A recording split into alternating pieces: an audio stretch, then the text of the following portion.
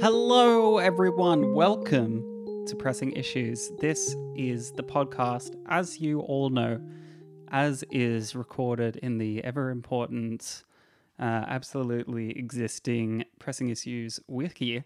We are the podcast that takes two comic series and presses them together. Two comic series generally with thematic similarities, and then we find out which pops out on top. I'm your host, Rowan.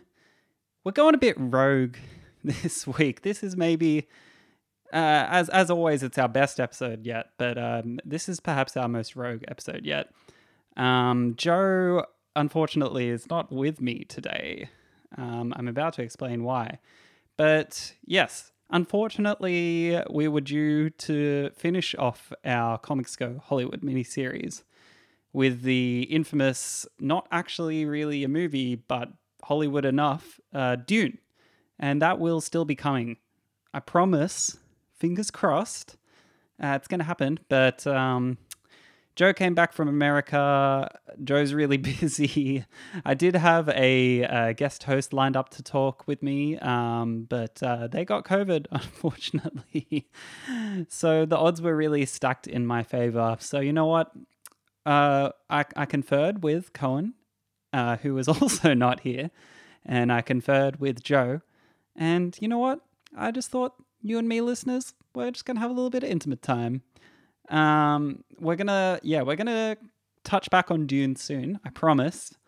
But I thought I would kind of just take this time to delve into what I know best, which is comics, and thought I'd rattle off a little bit of what I've been reading lately, you know? And, you know, because comics is kind of perceived as such a inaccessible medium, I think. I thought I'd give like a couple of tips on like how I feel, what I feel are entry points. And yeah, just what I've been reading at the moment, that's like kind of my top 5 reads. And yeah, all the different kind of subsections of the medium that we can encapsulate. So we'll talk a little about manga. We'll talk a bit about maybe Bandai Dessiné. I hadn't prepared for it. I'm kind of doing this off the cuff, but that's European comics. But you know, we'll see what we can get into. But yeah, so let's touch on a couple of little updates first. Let's talk about Joe Brown. God bless the sweet man. So Joe Brown, for those who didn't know, is actually directing Rebecca Hurd, his partner's one-woman comedy stand-up series, or not series actually, comedy stand-up play, The Long Haul. By the time you guys will have listened to this, it will have already played. But absolutely just, I wanted to bump it because as casual and fun as Joe Brown seems, he's really talented. He's got a master's in like playwriting. I'm probably going to completely butcher what it is exactly, so I'm just going to leave it at that.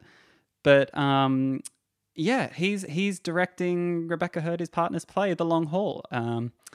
It's based on a true story. I think I absolutely deserves a plug here to everyone who can hear about it, even if it has played. I absolutely shower him with support. Yeah, Rebecca Hurd. The story there is about how the two of them kind of broke up over COVID and they got back together. I'm actually going to see it in a matter of hours, so I have no doubt that it's going to be great. Kind of the catch to that, it seems to me, is that Joe, the one who broke the whole thing up controversially, is the one that's directing the play. So I think it'd be excellent. So like those two really know what they're doing. Rebecca's done a one-woman show before and she's fantastic. Yeah. If you've seen it, let us know. Shower us with glowing reviews only. Don't say anything negative. Otherwise, I will find you and I will have a big sook to you. So yeah, just think about that. But yeah, I wanted to plug that. the long haul. Gonna see it tonight. By the time that you're listening to this, it's already done, and you will see all the glowing reviews. Yeah. What else can we touch on? What else has been happening? Oh, yeah. So Cohen, bless his soul, sweet producer, currently volunteering at a festival right now, has also been getting up to his own. So the last issue we talked about Terminator, right? Last issue, I say issue, but it's the last episode. I'm deep in comics thought at the moment. The last episode we talked about Terminator, where I watched 5 Terminator movies in a row, which kind of broke my brain a little bit, but the experience was fun. The live tweeting aspect of it was really fun to the Pressing Issues chat, even if it was only to them. A fun little exercise on how to consume 5 movies in a row, which I wouldn't recommend to anyone. But Cohen kind of took it upon himself to embark on his own movie binging journey. We were kind of we were listening at work to the Cars soundtrack, and it was kind of decided that Cohen was going to go home and binge all the Cars movies. So yeah, comics tangential, but I think it's really important. Cohen had a bit of a time. Maybe we'll do a Cars episode. Hit us up, email us, tweet at me.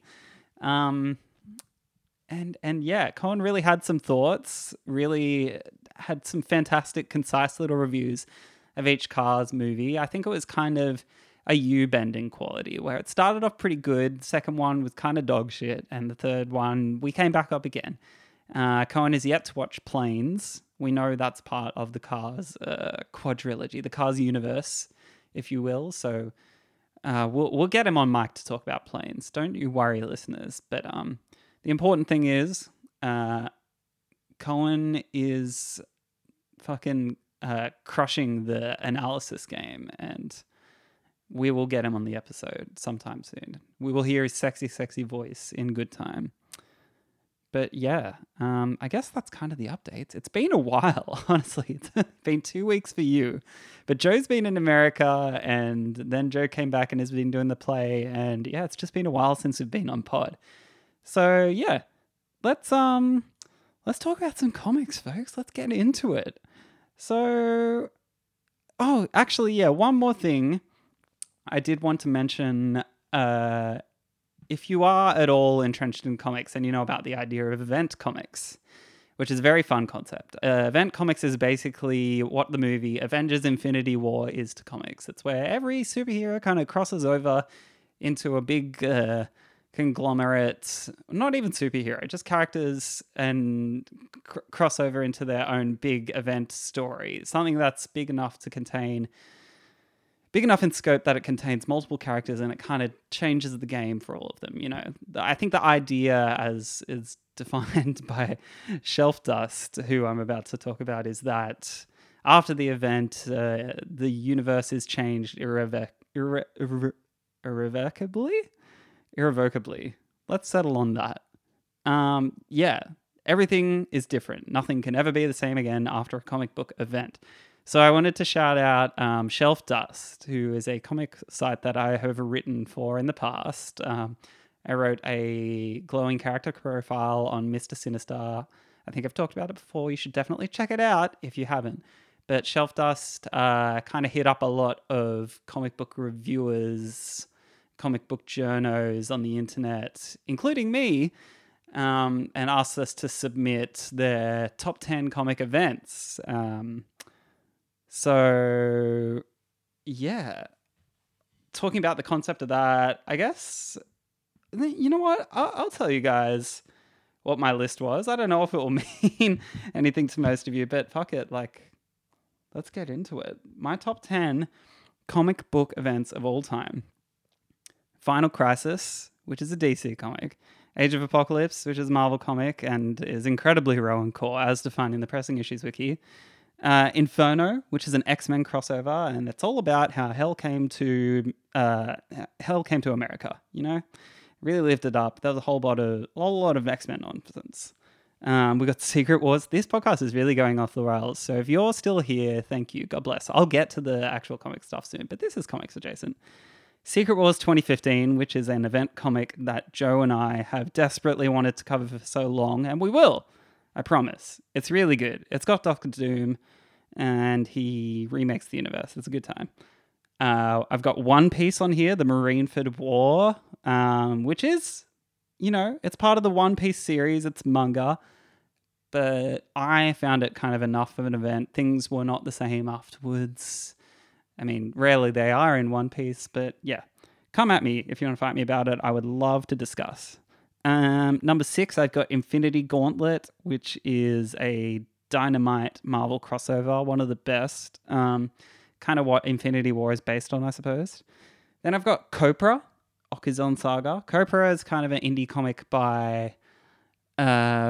I apologize if I'm butchering their name, but Michelle Fief, who's kind of doing their own auteur take on Suicide Squad. Definitely check it out if you haven't. It's a super fun time.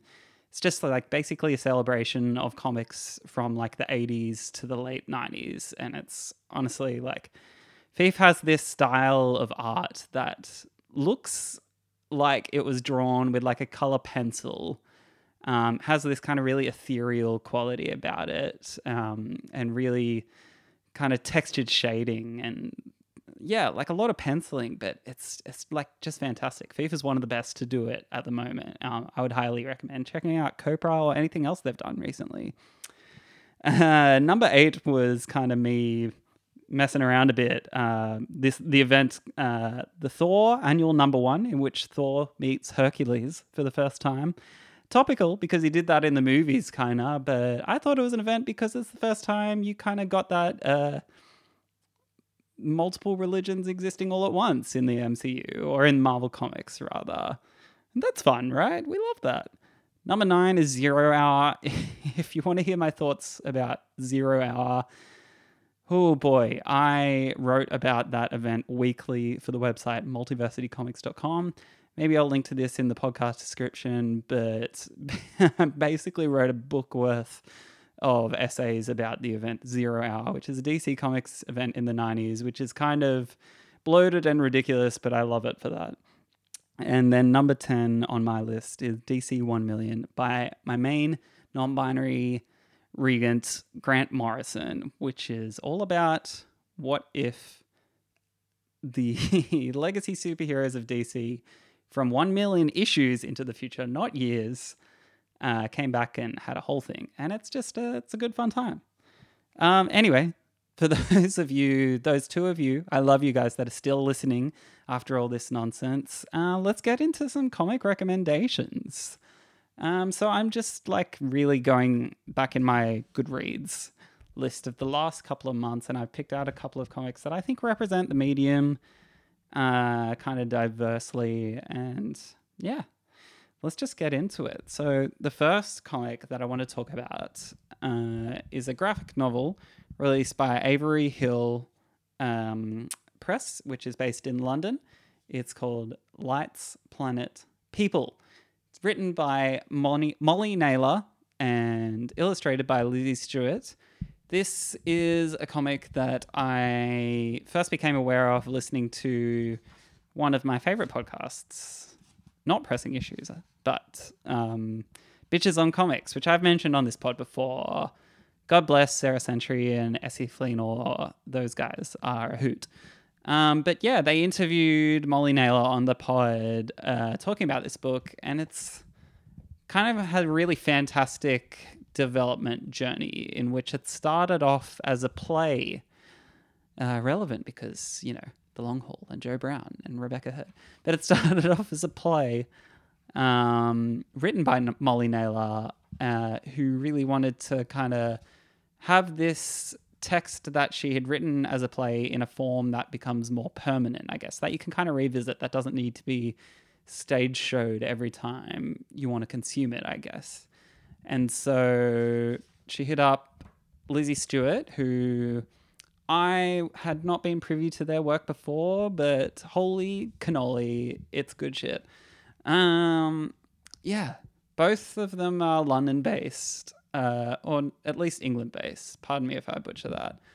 But both of them, the kind of the story is about Maggie Hill, our protagonist, who is is kind of like delivering a lecture to students about her career as she works in astronomy. Oh man, I'm really butchering this.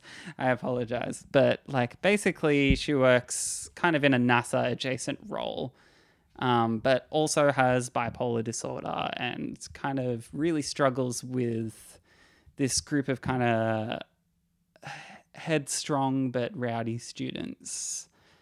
And then is also at the same time kind of reckoning with her own heartbreak. She is a older woman, kind of, I think she's written to be in her 60s or something, but she's an older queer woman and is still dating.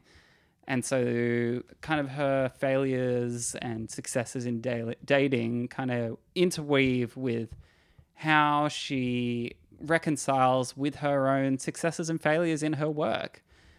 It's a really smart comic, the way that the dialogue works. Like, I'm amazed that they were able to adapt something that I assume worked so well for the stage into a comic book this just fantastically. Like, I'm looking through it now, and honestly, like when I read this through the first time, I read it all in one go and was like distinctly emotional in parts of this, because it's kind of just so raw, and not just because of the narration, but Lizzie Stewart's art is really phenomenal. It's super simplistic, and it reminds me a lot of these kind of like web comics of like the late 2000s, early 2010s. It reminds me a lot of Kate Beaton, Hark a Vagrant, if you guys know about that, but really simple line work. Like the eye detailing is literally just like a dot and then lines under the eyes, which, as someone that's tried to draw before, like expressions with eyes, like that's amazing that she can get so much emotion out of such a simplistic kind of detailing. And then the line work is super simplistic, but kind of a lot of the emotion comes from the coloring. And Lizzie Stewart uses this really like textured kind of coloring, but really simple, like really quite flat. But I don't mean that in a bad way. It's just like really, you can pinpoint like 3 or 4 colors that are used on the page. And yeah, you can kind of see there's scenes where like Maggie is taking her date on a walk around like a street, and there's maybe 3 colors on the page there, which is like kind of light yellow, which fades into a like darker green, which kind of gives you that suburban kind of gardeny feel, and then that fades into the dark blue of the night, and it's really like kind of beautiful, and like it's not like a sickly green, but it's just like faint and like pleasant and warm, but there's like almost a loneliness with it. I'm really reading deep into it now as I'm on the pod with you guys, but it's really beautiful. And then like whenever she's in cafe spaces or in the lecture hall, there's really just like 2 colors, which is like the bright yellow of lights kind of shining on Maggie, like as she's talking to students, and then like an orange cast shadow, which is a really interesting choice because it kind of really puts Maggie in perspective, and it makes it feel like kind of an aggressive atmosphere, which is how Maggie is taking it as the students kind of ask her questions like, what happened to this rocket launch that kind of was complicated and didn't go through? And it's something that Maggie really doesn't want to touch on. And the colors really work well at evoking that. I really, really love it. Honestly, fantastic book. Made me openly weep at least 3 times. I put it up on my Instagram, and I tagged the creators, and Lizzie Stewart messaged me and was like, "Oh, I'm really glad you enjoyed this." And I said, "Yeah, these are the 3 pages that I weeped at." And maybe I'll put those up as little perfect panels for you guys. But honestly, yeah, If you can get it, it's in most bookstores. Lights Planet People. It's a fairly quick read, but it hits really hard. It's good queer romance.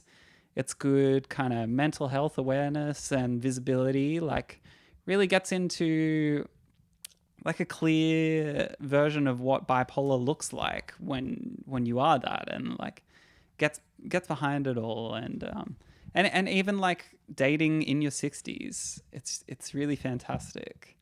Oh god, I just opened up to a double page spread, which is Maggie sitting atop a hill overlooking the town, and like, oh, it's really beautiful. Like this is a page where colors are used in full force, and I'll put this up for you guys too, but Maggie is sitting like a giant looking over the town, and kind of really reflects her emotions at the time. And oh my god, Lizzie Stewart. Anyway, Molly Naylor, Lizzie Stewart, Lights Planet People from Avery Hill, who are great. Have published a lot of books that I like in the past, so maybe I'll talk about them more later as well. But anyway, moving right along. Let's see. Let's talk about this book. Let's talk about this book that I'm pointing to in this entirely visual medium. You know how it is, folks. This is more kind of adjacent to what we're used to talking about. It's a volume called The Milestone Compendium #1. And yeah, that probably doesn't mean a lot to the general audience listening, but Milestone Comics is a imprint of DC Comics that kind of came about in the 90s around the collector boom, where superheroes were super profitable for people. And there was a lot of publishers and imprints that popped up around this time that were kind of just cashing in on a lot of this spectator boom, and like just like putting together these really carbon copy superheroes and making them a little bit edgy and a little bit 90s to make them sell to the teen audience that was just lapping it up at the time, and the people that were buying all the #1s so they could resell it, 50 years down the line, like the Superman Action Comics #1. But Milestone kind of came around that time and was perceived as one of these companies, except the key difference is that Milestone was founded by all black creators.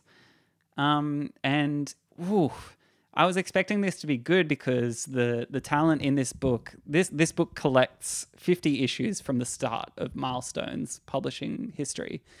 And yeah, I was expecting this book to be good, but like it really floored me by how kind of raw and political a lot of these comics are. And how well they kind of just do superhero comics in between all that as well. So kind of the main driving force behind this is the late, great Dwayne McDuffie, who passed away semi-recently. No, not recently. I think before 2010. Apologies in advance. But Dwayne McDuffie was kind of the head force on this imprint, who kind of got a whole bunch of creators like Dennis Cowan, John Paul Leon, another late great artist, Crisscross, J.H. Williams III, who's kind of evolved into this absolute industry legend now. But got all these creators together to tell these stories about black superheroes. They range from titles like Hardware, which is a fantastic, just super raw, like Public Enemy, the hip hop group as comics, kind of comics. It's kind of like the Black Iron Man, essentially, who makes his own armor under, like, to the ignorance of his white boss, who kind of raised him up from a young prodigy in his company, and then kind of flaunted him about like he's not a human but just an object to be wielded because he's so helpful to the company. And so our hero Hardware created his own Iron Man armor, essentially, and went out and kind of sabotaged the company from underneath it. And it's really fantastic. It really just kind of gets into this raw, like, kind of really gets into the idea of like the angry black man in the 90s. And, you know, far be it from me to talk about this as a white person, but they're really tapping into something raw. But then as the series kind of goes on, they get into really good themes of kind of toxic masculinity, and kind of digging underneath that and what it really means to execute justice on capitalism, basically, but also in the greater world. There's the big surprises, the ones that I really enjoyed in this collection. Had the most simple premises. Like, Hardware's really good, but the one that surprised me was a book called Blood Syndicate, which is essentially, it sounds kind of on the nose at first. It's like what if a black like street gang were all superheroes. And yeah, that's kind of the long and short of Blood Syndicate, but it's really it's kind of the same reason why I like a lot of X-Men comics. It taps into a lot of like found family. Like, these people are all brought together. They're all given powers basically in the middle of a police riot where this special tear gas is ignited that kills a whole bunch of people, but then also mutates a whole bunch of people. And these people are all, you know, mutated to the point that they can't go back home. They can't go to their families. They all kind of band together as found family. And yeah, it's really fantastic. It's they're kind of young people. They've got really raw kind of ideals. None of them are particularly perfect in any way. Like, there's one person who's like a frequent drug user who the rest of the group kind of know about, but a lot of them are turning a blind eye. And there's one person who's basically like the Thing from Fantastic Four and really struggles with image problems. And Blood Syndicate, really good. And then kind of the other one that really surprised me features a Korean American protagonist. It's called Zombie, spelled Xombi. And this kind of taps into that kind of occult superhero nonsense that I really lap up. Anyone who really, you know, knows my kind of fascination with Grant Morrison as a writer knows that I really like the Invisibles, to the point that I have an Invisibles tattoo on my forearm. Ask me about it. The Invisibles is a really cool kind of 90s occult comic, and Zombie kind of taps into that energy as well. And I was really surprised because it's kind of a contemporary to Grant Morrison's The Invisibles. And a lot of the, like, they tap into this kind of like absurd Dadaist kind of creature design that the zombie, our main character, is a man that has kind of genetically modified himself, but filled himself with these nanites that he can't be killed, basically. Any injury he sustains, if he puts his arm on another piece of living matter, the nanites will convert that into his own flesh. So yeah, he's kind of like a zombie, but I guess the failing is that the first time he put the nanites in, he accidentally, I guess, spoiler alert for like a nearly 30-year-old comic, but he accidentally almost like ate his assistant with the nanites. That's kind of the tragedy of Zombie. But then it gets into these really occult supernatural themes. He runs into a lot of these really like Dada creatures, like kind of like concepts brought to life, like agony, and it's really like, it's heady stuff. And it's one of those comics that I don't think a lot of people might have a hard time with it, but it's really like cleverly written. It's a bit heavy-handed, but I quite like that because there's a lot of passion and research done into it. And if you stick with it a little bit, I think it's really fun. Zombie is great, and it gets into these really broad ideals of the occult and Dadaism and kind of supernatural stuff. There's a character also in it called None of the Above, who is a nun, but who she fights occult creatures, and, you know, that's just a good time. Yeah, but that's the Milestone Compendium. It's a real brick of a book, but it's not a hardcover. I think it like comes pretty cheap. DC put it out, and yeah, it's in most comic stores. Kinokuniya King's Comics. I'd highly recommend that for sure. Yeah, fuck it, guys. Let's move on. What have I got next on the agenda? Yeah, so this now we're talking about another graphic novel released in a small format like Lights, Planets, People. This is called Squire, which is published by Harper Alley and Quilt Tree Books. I believe they're imprints of HarperCollins. But Squire is written by Nadia Shamas and Sarah Alfagi. Apologies to those guys if I'm completely butchering your names. But these are two pretty recent creators, and I heard about this book because I follow Nadia Shamas on Twitter and saw her post a lot about this, and a lot of the comics community kind of really rise up around it and talk about it. And I knew Nadia as an editor, not personally, but like, yeah, she's just one of those people. She's a Palestinian American, and she really like supports minorities and queer voices, which obviously I'm a big fan of. But Squire's it's a fantastic book. It's probably one of the most recent out of these lot that I've read. But it's essentially about a teenage girl, Isa, who has like dreams of kind of joining this army from a country that has basically kind of colonized her. And her parents are kind of like, don't do it. Like, that's completely against our way of life. But the colonizers have kind of glorified the image of being a knight in this army so much that like it's kind of penetrated into her brain, and she has to do it. So she goes and she does it, joins the army, meets a whole... This kind of taps into what I was talking about with Blood Syndicate, where it taps into a lot of found family. She's training to become a squire in the army of the Beit Saji Empire, which is the colonizers, basically.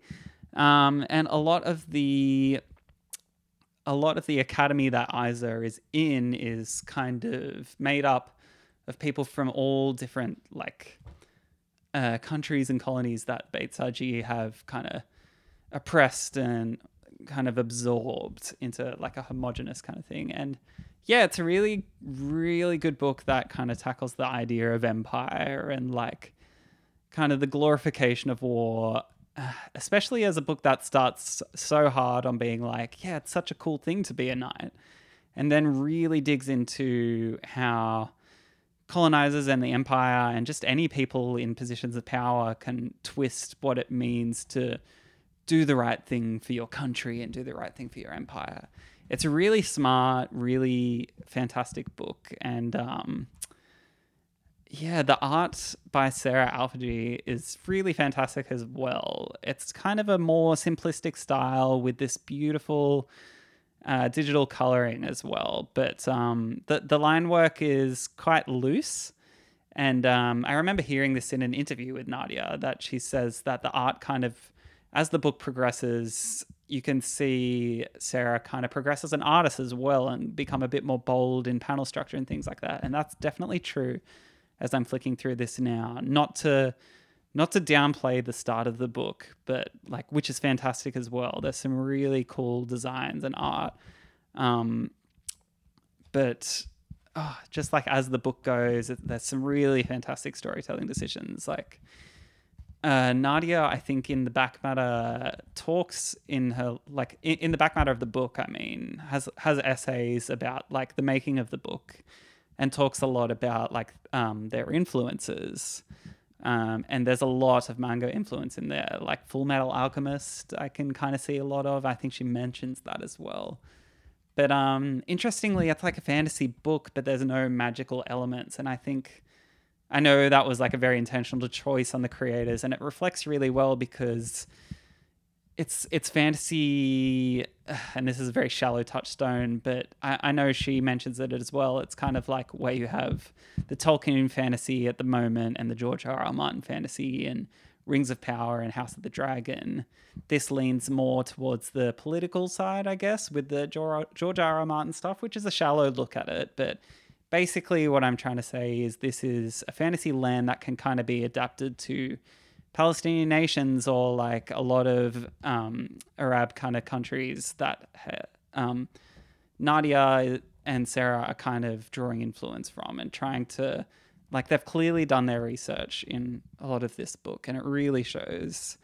And even just like the dialogue and the little emotes that these characters do is so much fun, and you can tell a lot of the manga influences come through here. Like Aiza often kind of has these moments to the side where she will kind of like facepalm or do something stupid, and it just like makes the dialogue a lot more very teenagery, I think, in a very important way that grounds the character in like this is a teenager that has been like swept up by the kind of glory of being in the army and stuff, and so it's important that she acts like a teenager because of that, I think. But then she really grows through the story. It's really fantastic, Squire. If you can get your hands on this, and yeah, obviously another big recommendation.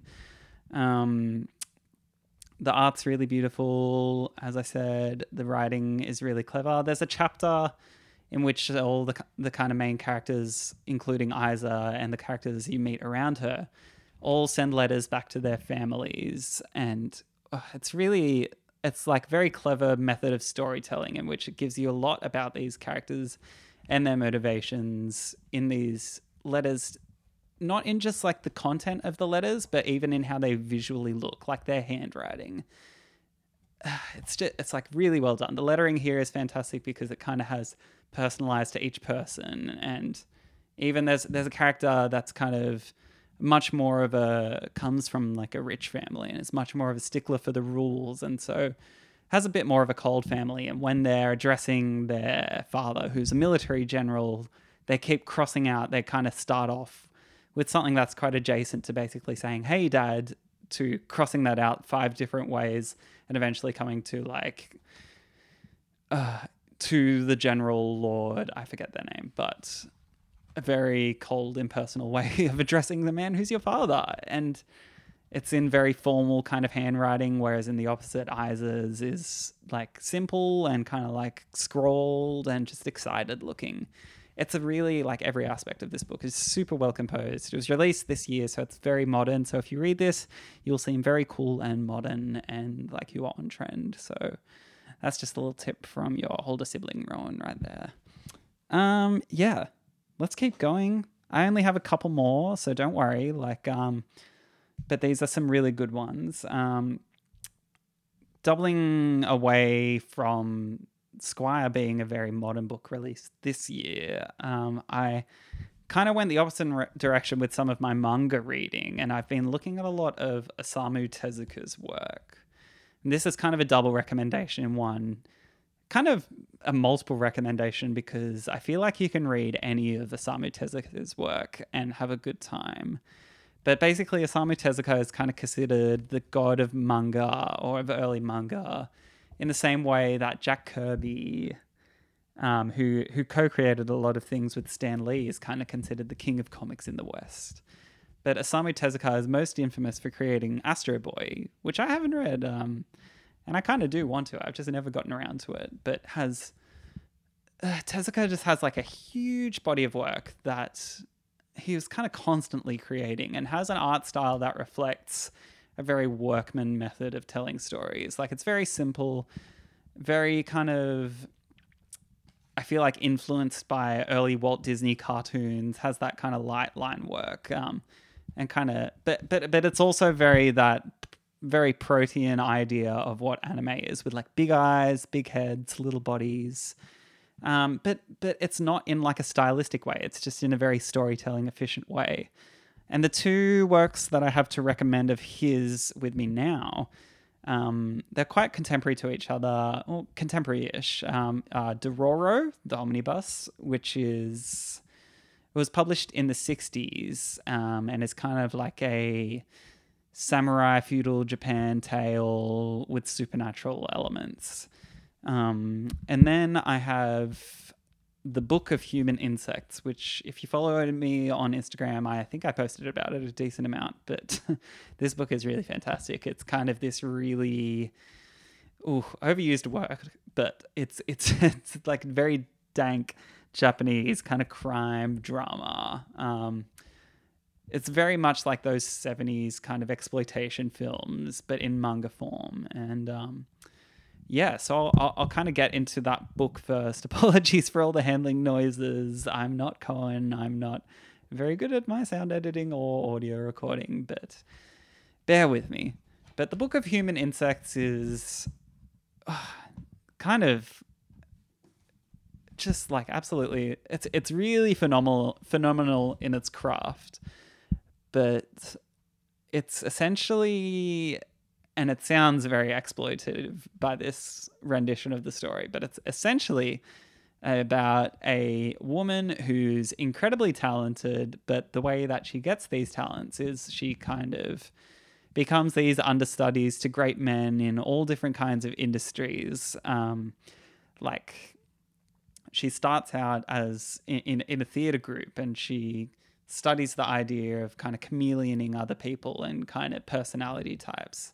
And eventually, kind of the twist that is seen every time is that she kind of swoops in at the last second when the leader or her kind of mentor is about to submit something great or submit a great like work to a company, or a writer that she's studying under is about to submit their work to a publisher or something like that. And she kind of does her own version, kind of does the like, let me look at your homework, but I'll change it a little bit. And kind of steals the thunder of that mentor just before they can attain great success. And then she attains great success in their place. And it's kind of like, it puts her in a really interesting position because it gets into what the mentality of someone who is like that is like, and what kind of her background is like, and how the characters that interact with her kind of ripple and change after they've been kind of manipulated by her, essentially. And yeah, it's a fascinating piece of work. There are so many points in this where I was like, oh no, this is getting... It's a very 70s text written by like, a Japanese man, but like a man nonetheless. There is trigger warning, I guess, for there is some sexual violence, but it's never... I don't know. It's really tricky to kind of navigate this, but it always kind of ends up in the protagonist Toshiko. She's kind of always orchestrated it. It's always kind of turns out in her favor.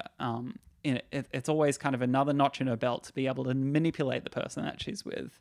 And it's kind of a very... It is like a shallow look at like gender politics, but it's done really cleverly as well. And it kind of puts everyone on the same level, where the people that she's dealing with are very despicable, but then also she is kind of inherently despicable as well. But it also just like gets into these just like really interesting kind of backgrounds of the characters, and they all kind of intermingle and kind of end up in the same way. And yeah, the story, it's hard to summarize and do it justice. Maybe this book isn't for everyone. If you're kind of hearing me detail the story a little bit and a little bit repelled by it, maybe you can check out the other Tezuka work that I have with me today. But I think it's a really fascinating book, and the art is absolutely fantastic. As I said, Tezuka has a very simplistic kind of style. There's like, this isn't modern manga that's full of speed lines and like kind of really loose line work. It's very efficient in its kind of storytelling real estate. There's little lines, that kind of detail bodies, but it's just like, Osamu Tezuka is not wasting any ink. And that's kind of the manga industry at the time, right? Because they're printing on really cheap paper. They're trying to get these books out with like as little cost as possible. So they're Tezuka's trying to be really efficient with the amount of lines that are on the page. And there's just so much good techniques for like conveying darkness or conveying like kind of character, which is why the kind of big-eyed kind of anime trope became so big, because it's like just a really easy way of conveying emotion. It kind of accentuates what are the best emotional vehicles of the body, I suppose. And yeah, it's really fantastic. And the fashion in this is very kind of 70s. There are a couple of unfortunate visual stereotypes of black people.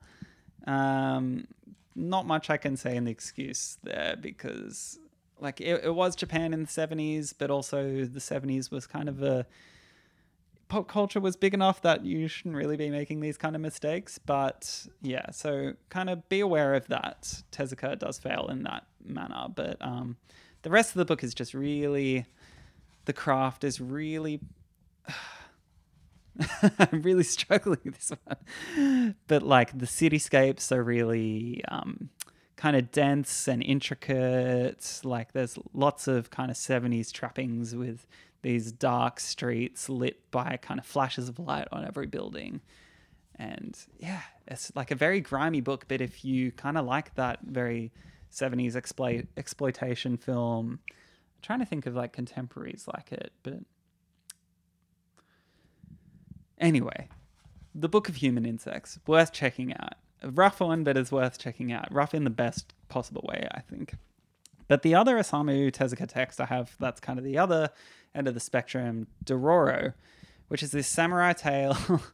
And it kind of, I've been thinking about it a lot over the last week because it has this kind of fantastic, almost superhero-esque origin tale for its hero, whose name is Hyakimaru.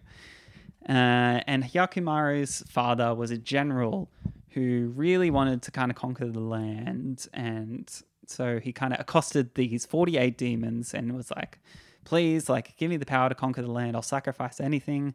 And they demand that he sacrifices his unborn son, but not all of him. He basically sacrifices all 48 body parts of his unborn son to the 48 demons, who all take a different cut, basically. And so the son is born like this kind of weird little like shell, like chrysalis without eyes. Like it's really creepy. And Tezuka, who has this kind of cutesy style, really leans into, like, it's still simple and cute, but it's very disturbing. This like little husk of a human, basically, who the general and his mother, who's like a little bit like tragic, but is also complicit in basically putting him in a basket and throwing him down the river, which is an interesting, like, Christianity would have been kind of infecting Japan around at this point, so it's almost like an interesting Christ-like figure. But eventually, the little chrysalis baby Hyakimaru is picked up by a local like engineer doctor who figures out that this strange little husk baby can telepathically talk to him and keeps asking him to feed him. And so he kind of fashions all these limbs, and it's very sweet and kind of almost like Pinocchio's him into becoming a real human and gives him all these like eyes and hair and all these parts. But eventually realizes that because he's attached to these supernatural elements, these demons who keep coming after him, he can't keep looking after Hyakimaru. Otherwise, his village and his family is just going to keep constantly getting accosted by demons. But what this doctor does is he kind of outfits Hyakimaru with all these hidden swords, so he can like pull off his false arm and reveal the sword underneath, and it's all very silly, but it's like played completely straight, and it's super fun. And it's basically the adventure of him finding this little boy named Dororo, who's renowned as like the greatest child thief in all the land, and they kind of band together.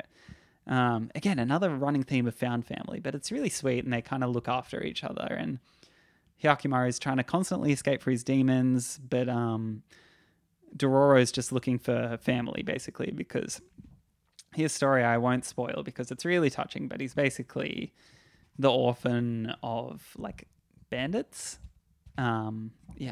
This one, it starts out a little bit grisly.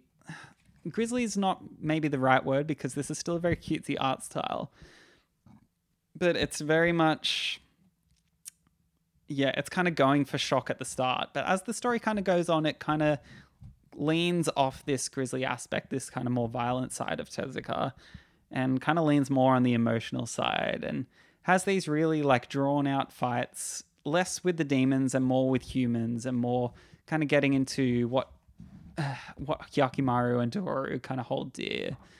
It's really fantastic.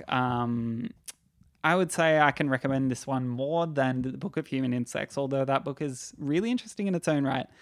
But yeah, this is a really fun comic. It's good if you really like samurai stuff. Gets into a lot of really cool class stuff as kind of Hyakumaru re-meets his father, who's become this big feudal kind of corrupt lord. And yeah, it's really fantastic. Tezuka gets into some really cool detailing of environments, drawing these like beautiful feudal Japanese forests and like buildings and hutches. And all the fights are really cleverly drawn out, and especially like all the demons are very kind of very like a Tezuka, almost Disney style of this kind of classic Japanese art style where it evokes a lot of that kind of calligraphy, brushwork drawings of demons and things like that. Very swirly, very kind of ethereal drawings of these supernatural beings. And it is cutesy, but they are very monstrous and big, and they kind of absorb the whole page whenever they're on it in all their different forms. And yeah, again, it's really efficient in like its storytelling and its line usage. Tezuka, like, it really just goes to show how much this person kind of revolutionized comics. As someone who is a big Jack Kirby fan, I almost hesitate to say that Tezuka had more of an effect on comics as a whole, just because he kind of did so much in different genres. So yeah, definitely check this out. It's like a really kind of important like comics historical artifact, but just a really good story in its own right as well. All right, moving on to my last recommendation of the day. A lot of my friends might know me for harping a lot about this series, but this is again another manga, but it is a more recent manga series. It is the Shonen Jump published manga called Chainsaw Man. And boy, is it a hoot, but then boy, did it make me sad. It's almost a tough one for me to recommend to people who don't read a lot of manga, because it kind of plays with a lot of pre-established ideas on like modern anime and manga and kind of flips them to what you'd expect. But it's really good.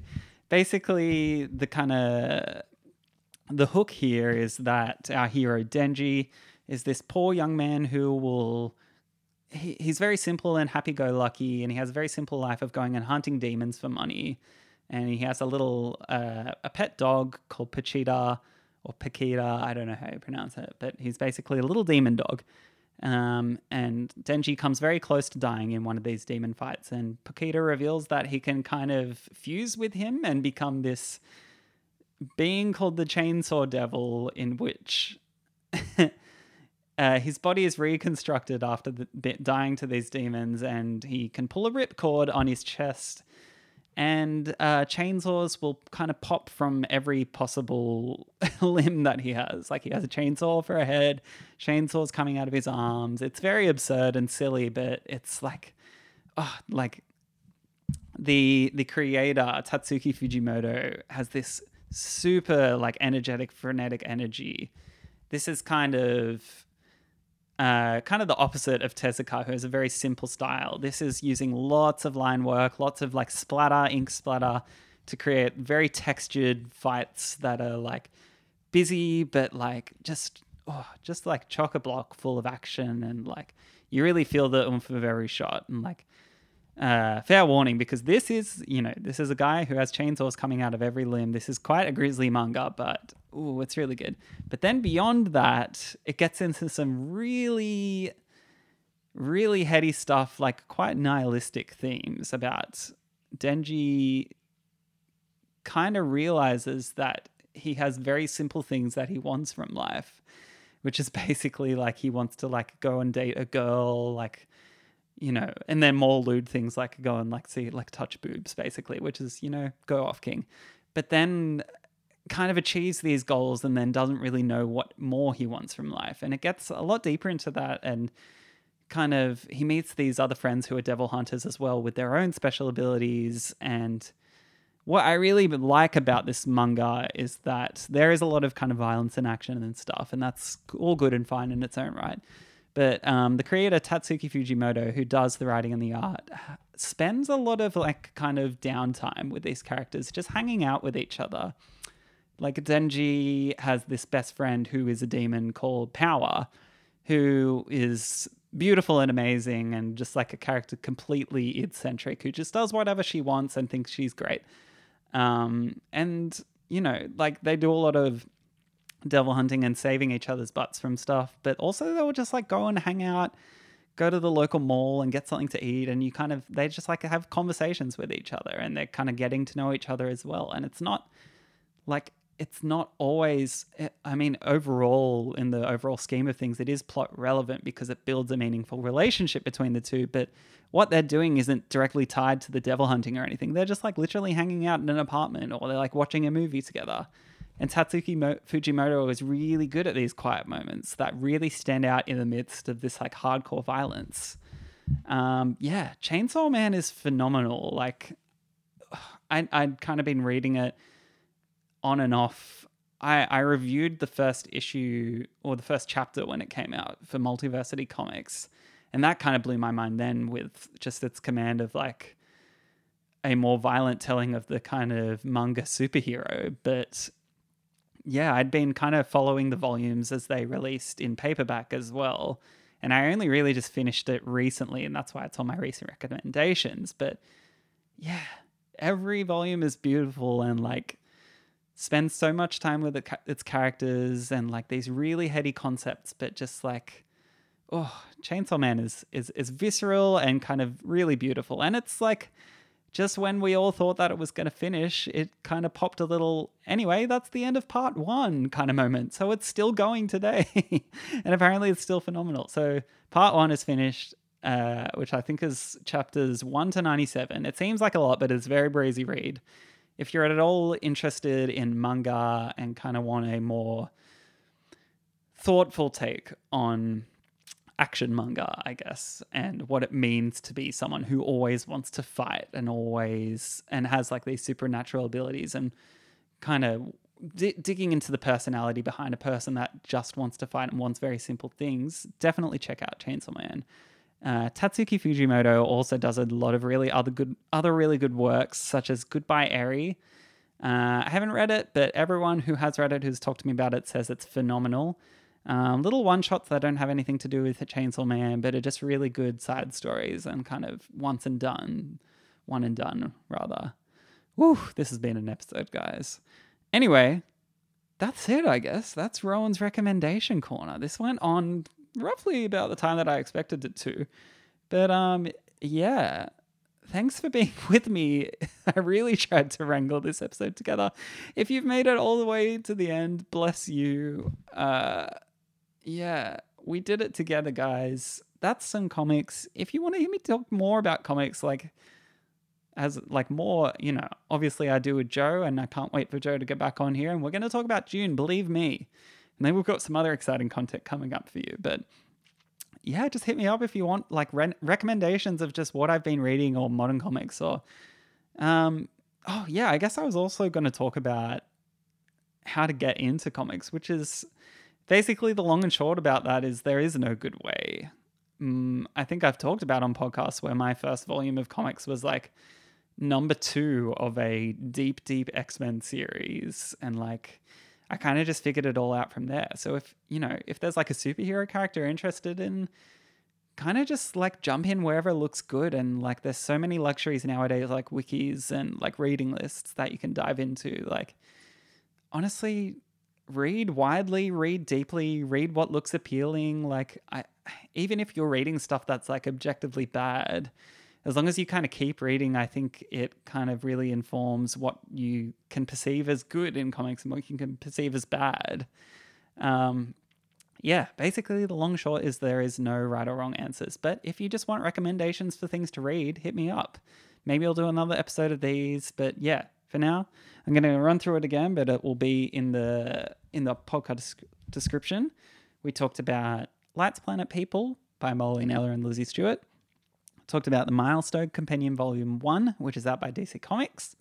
Talked about Squire, which is Nadia Shamnas and Sarah Alfaji. We talked about 2 Osamu Tezuka books, The Book of Human Insects and Dororo, and of course Tatsuki Fujimoto's Chainsaw Man. Thank you so much again, guys. I'll go through the plugs. You can find me at Rowan K. Grover. You can find the podcast, Pressing Issues Pod, on Twitter, Pressing Issues Podcast on Instagram. You can find Joe Brown, the man, the myth, the legend, J Brown 1991 on Instagram. Cohen DeGroot, who makes our episodes sound so much better than this one will, I think. You can find at Cohen DeGroot. Snap him up, because if you want him for audio work, I believe he's getting quite busy at the moment, and he's just the best. You can email us at pressingissuespod@gmail.com. And tune back in next time. We'll be into some Dune content, and then, spoiler warning, but I'm going to drop it, we're going to be doing some Spooktober, Halloween, October episodes. It's going to be a hoot. I won't drop what we're talking about, but needless to say, it's going to be a very scary time for me to read, and I think it will be fun for you guys to hear us talk about it. But thanks as always for listening. Love you guys so, so much. And catch you next time.